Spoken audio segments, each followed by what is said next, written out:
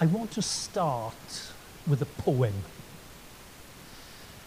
It's a great poem. It's one of the great poems by a great author. The author's a great man because he's huge, literally. G.K. Chesterton. And the poem is called The Donkey. Maybe some of you have heard it before. I've said it here a few times. Show of hands if you've ever heard of The Donkey by G.K. Chesterton. One or two. Well, you're in for a treat, because I'm going to read it to you. And because it's all about Palm Sunday. It's the donkey's voice on Palm Sunday. When fishes flew, and forests walked, and figs grew upon thorn, some moment when the moon was blood, then surely I was born. With monstrous head and sickening cry, and years like errant wings, the devil's walking parody on all four-footed things. The tattered outlaw of the earth, of ancient crooked will, starve, scourge, deride me. I am dumb, I keep my secret still. Fools, for I also had my hour. One far fierce hour and sweet. There was a shout about my years and palms before my feet. I love it. I love it. He had his hour. I had my hour. And you know, this poem is a great introduction to Holy Week. It's a great introduction to Holy Week because Holy Week is described by Jesus as his hour as well. Jesus goes to Jerusalem to fulfill a mission. His hour that he has been speaking about for months, years even, has now come. The donkey in the poem says, "This was my hour." And Jesus says, "This is my hour as well." This is a time where big decisions are going to be made. As I look at my own life, I look at defining moments in my life. My hour.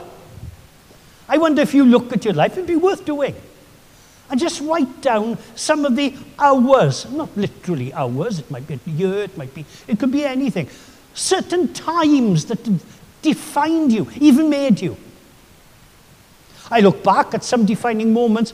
The 11 plus exam, when I passed the exam and I went to grammar school, that defined my life. That was an hour. My first speech publicly when I was 11 years old. I remember standing there, scared to death. And my mother looking up at me like a goldfish.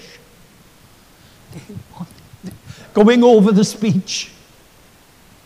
My first sermon in a church pulpit, I was 19 or 20 years old. Meeting Gwen. That was a very defining moment. And you know, in our lives, as we look at our lives, there are certain decisions we make at certain times that affect the rest of our lives. The hour of decision. Remember Billy Graham? He had a radio program for years called The Hour of Decision.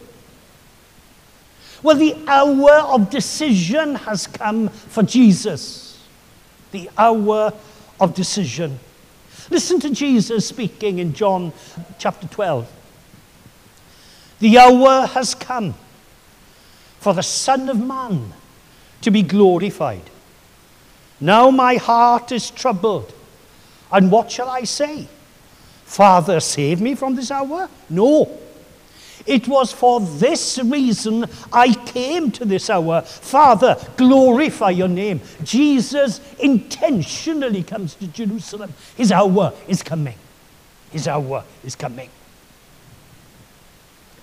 And this week we celebrate that coming with Palm Sunday. Last week we prepared for Palm Sunday. This week it is Palm Sunday. Now the disciples weren't sure what was happening.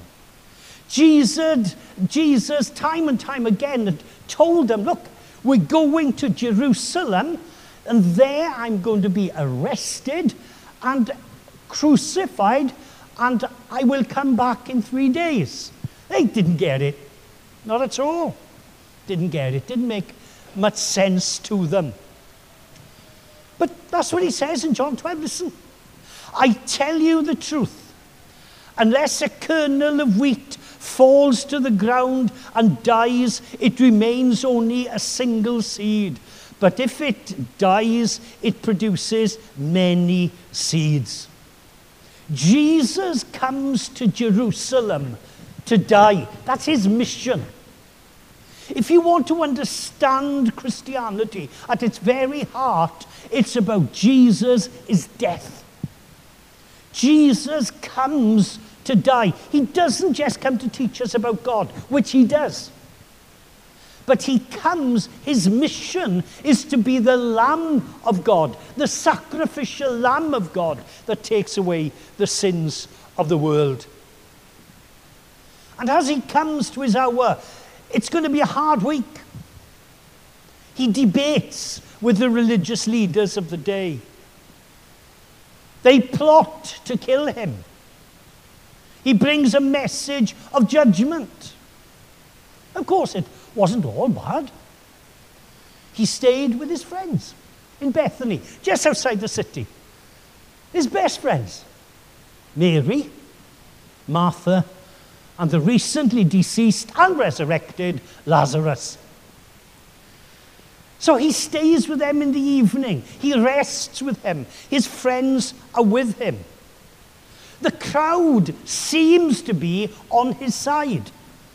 Today we celebrate a crowd who sing Hosanna to Christ as he comes to Jerusalem. There's been many debates about the crowd. Some people argue, well, one crowd, this crowd that welcomed Jesus into Jerusalem, they weren't the crowd that said, away with him, crucify him. They were two different crowds. That's possible. It's possible. Maybe some people were in both crowds. I don't know. You've got to work it out yourself. There is a hint that in the second crowd that many of them were paid to turn up, so that gives us maybe something to think about. But when Jesus comes and lives out this Holy Week life, it's like a summary of Jesus' life. A concentrated summary distilled in historical casks. You see the life of Christ. It's the same Christ that preached, the same Christ that lived and did miracles. It's the same one, but this time condensed into 1 week, and he comes to die. That's good. And we celebrate and remember that. Yet it's not Jesus who does all the dying in Christianity. He definitely does the main dying. But he calls his followers to die as well. He calls us to die as well. I don't like dying myself. You know, Lent, we've all been giving up different things, dying to different things. I'm so looking forward to Netflix week after next. I really am. I have missed my movies. But I tell you, I've got some more books done as a result of giving up Netflix and Amazon Prime for 6 weeks. Now, I'm boasting. I know I'm boasting, all right? that I gave them up. But you know, the only way I could keep it up, I'm answerable to you. Because some of you have asked, are you still keeping? I got to do it now, haven't I? I haven't got a choice. I couldn't let you down. But it's hard to die to something, even to small things. But yet, God calls us to die to self. To die to things that are no good for us. He calls us to die. I think it's A.W. Tozer who says in one of his books that the call to Christ is a call to die to yourself, to your own way, and to take on God's way. Thy will be done on earth as it is in heaven. And those decisions that we make of dying to ourselves, of doing the right thing, are the decisions that make us who we are. You are the sum of the decisions you've taken throughout your life. That's what you are. That can be good, that can be bad. But that's definitely what we are. Some people say, I'm amazed how we talk about ourselves sometimes. Maybe we do something bad. And then we say, well, that's not the real me. What? Well, who was it then? Come on. We are what we do. We are our decisions. Worse luck, some of our bad decisions are part of the real me. Biblical. Biblical. Every Sunday afternoon, I go to my in-laws. And we have our family day on Sunday around the table, eating lunch and talking. And one of the things we love to do, you're going to think I'm odd. That's okay. That's all right. But one of the things we love to do at times is to read obituaries. Yeah, I know. Yeah, that's pretty rough. That's pretty rough. I'm there with my New York Times, of course, and my brother-in-law with his Wall Street Journal. And often we find an obituary that's worth reading, of interesting people who have just passed on during the week. And because we've been doing this for about 7 years, we're pretty good on how obituaries are written. You notice there's a way to write obituaries. What's really interesting is they generally start with a story. Let me give you an example. An obituary of a veteran, for instance. I was reading the obituary of one of the last men who piloted bombers in the Doolittle raid of 1942. Now, you might not have ever heard of that, but don't worry about it. It was an act of bravery. It was quite incredible. And there was only, I think, he was the last but of the pilots to survive that raid. So the obituary starts with that raid and talks about what he does in that raid. And it's only later it goes on to talk about maybe, and then, his childhood is summed up in one sentence. His later life is summed up in 2 sentences. And the raid, which took 1 day, takes over 3/4 of the obituary. Why? Because that was a time a decision was made. He was doing the right thing in that context. And that's what he's been remembered for. God calls us to do the right thing. He calls us at times to die to ourselves. I think of a favorite fictitious character. How many of you know who Sidney Carlton is? Sidney Carlton. Oh yeah, I knew you would. I knew you would. Right. Okay. About 2 of you. I wouldn't have remembered the name. But you will remember the lines that finished the Dickensian novel A Tale of Two Cities. Sidney Carton is, how can you say, he's not a marvelous, incredibly wonderful man. He's a lawyer. He's not the best of types. But towards the end of the novel, he gives his life for someone. And he goes to the guillotine for someone. It's all set, A Tale of Two Cities, London and Paris during the French Revolution. And you remember the words. It is a far, far better thing that I do now that I have ever done. It is a far, far better rest that I go to then that I have ever known. In other words, he does the right thing. He makes a decision that defines him, even though he's blown it for most of his life. It's interesting. And I didn't watch the whole movie, okay? But I looked up a bit of the 1935 version of the movie. Oh, it's magnificent. The special effects, I just looked at the last bit.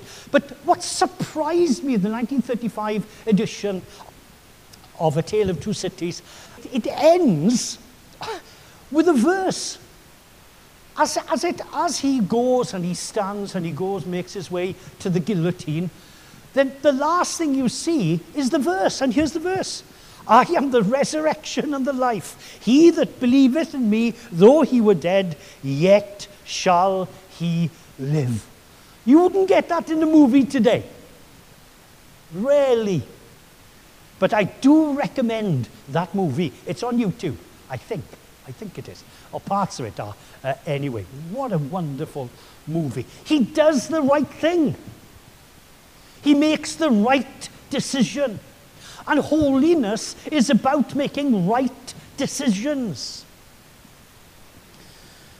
Lately, as some of you know, I'm not the sports guy, but I love rugby. And I love international rugby. And I've been watching Six Nations. It's great because I can go down to my local pub, go there, and you have a full British breakfast with it. Oh, real sausages. It's magnificent. Magnificent. It's not good for my figure, but there we are. That's how it is. And I sit down and watch the rugby, and I was watching Wales versus Italy. And it was a real close game. And it's great when you're watching it with everyone. Come on, come on! Are you screaming and shouting? I don't sound like a pastor at all when I watch rugby. And Wales were doing well. They were in the lead by, I think it was 6 points. I thought, we've got it, we've got it. Come on, boys, come on. And then some Welsh will come out and all these different things. Right at the end, Italy get the ball, score a try and convert it, and they win in the last second of the game. Oh, I was disappointed. The point I want to make is this. A decision was made in that game 5 minutes earlier. And in rugby, you get a decision, the man of the match. I don't know if you've come across that. I don't know if they do that in America, but they do it in Britain. Man of the match. And man of the match award went to the Welsh guy who scored the try. Because it was such a brilliant try. Of course, that decision had already been made, so he was given, although his team lost, he was given man of the match. And you know what the guy did? He's got a good name. Josh Adams. Adams is a great name, okay? He was given this medal. And what he did, he walked up to the Italian player and gave him his medal. Because the Italian had scored a better try than he had. And I thought, that's doing the right thing. That's the right thing to do. He was willing to die to himself. And I'm always impressed when I see people doing the right thing. I have a file in my cabinet, and the file is entitled Doing the Right Thing, and stories from the newspaper of people who have done the right thing. And I brought a few along. It was so many. It was a huge sort of thing. And here we got, there's another obituary. They're typical, all right? Johann von Holst, 107 years old. That's a good age, all right? Who smuggled 600 children to save them from the Nazis in Holland. That was dangerous. He could have ended up in a concentration camp himself, but he cared for the others. He did the right thing. That's what it's about.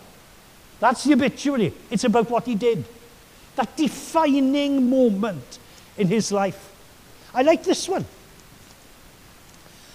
After a deputy collapses in prison, or they were outside prison, after the deputy police guy collapses, inmates come to the rescue. I thought that was great. They didn't try and run for it. They looked after him. They did the right thing. I love the right thing. And then there's another one here. Oh, this was nice. Throngs line up in Britain to aid boy, 5 years old, seeking stem cell donor.